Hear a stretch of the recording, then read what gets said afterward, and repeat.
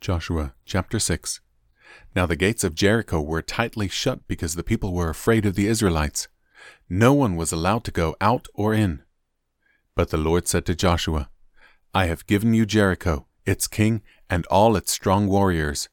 You and your fighting men should march around the town once a day for 6 days. 7 priests will walk ahead of the ark, each carrying a ram's horn. On the 7th day, you are to march around the town 7 times, with the priests blowing the horns. When you hear the priests give a long blast on the ram's horns, have all the people shout as loud as they can. Then the walls of the town will collapse, and the people can charge straight into the town. So Joshua called together the priests and said, Take up the ark of the Lord's covenant, and assign 7 priests to walk in front of it, each carrying a ram's horn.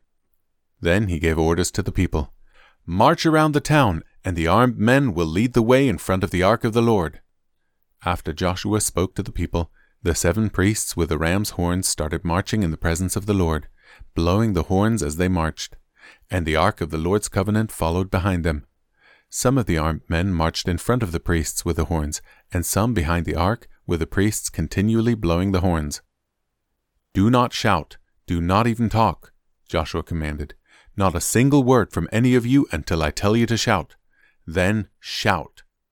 So the ark of the Lord was carried around the town once a day, and then everyone returned to spend the night in the camp. Joshua got up early the next morning, and the priests again carried the ark of the Lord. The 7 priests with the ram's horns marched in front of the ark of the Lord, blowing their horns. Again the armed men marched both in front of the priests with the horns and behind the ark of the Lord. All this time the priests were blowing their horns. On the 2nd day they again marched around the town once and returned to the camp. They followed this pattern for 6 days. On the 7th day the Israelites got up at dawn and marched around the town as they had done before. But this time they went around the town 7 times. The 7th time around, as the priests sounded the long blast on their horns, Joshua commanded the people, Shout, for the Lord has given you the town. Jericho and everything in it must be completely destroyed as an offering to the Lord. Only Rahab the prostitute and the others in her house will be spared, for she protected our spies. Do not take any of the things set apart for destruction, or you yourselves will be completely destroyed, and you will bring trouble on the camp of Israel. Everything made from silver, gold, bronze, or iron is sacred to the Lord and must be brought into his treasury. When the people heard the sound of the ram's horns, they shouted as loud as they could.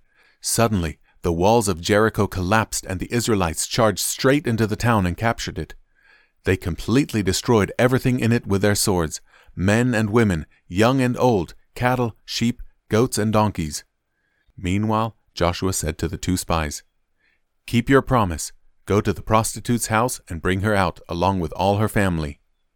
The men who had been spies went in and brought out Rahab, her father, mother, brothers, and all the other relatives who were with her. They moved her whole family to a safe place near the camp of Israel. Then the Israelites burned the town and everything in it. Only the things made of silver, gold, bronze, or iron were kept for the treasury of the Lord's house. So Joshua spared Rahab the prostitute and her relatives who were with her in the house, because she had hidden the spies Joshua sent to Jericho. And she lives among the Israelites to this day. At that time, Joshua invoked this curse. May the curse of the Lord fall on anyone who tries to rebuild the town of Jericho. At the cost of his firstborn son, he will lay its foundation. At the cost of his youngest son, he will set up its gates. So the Lord was with Joshua, and his reputation spread throughout the land.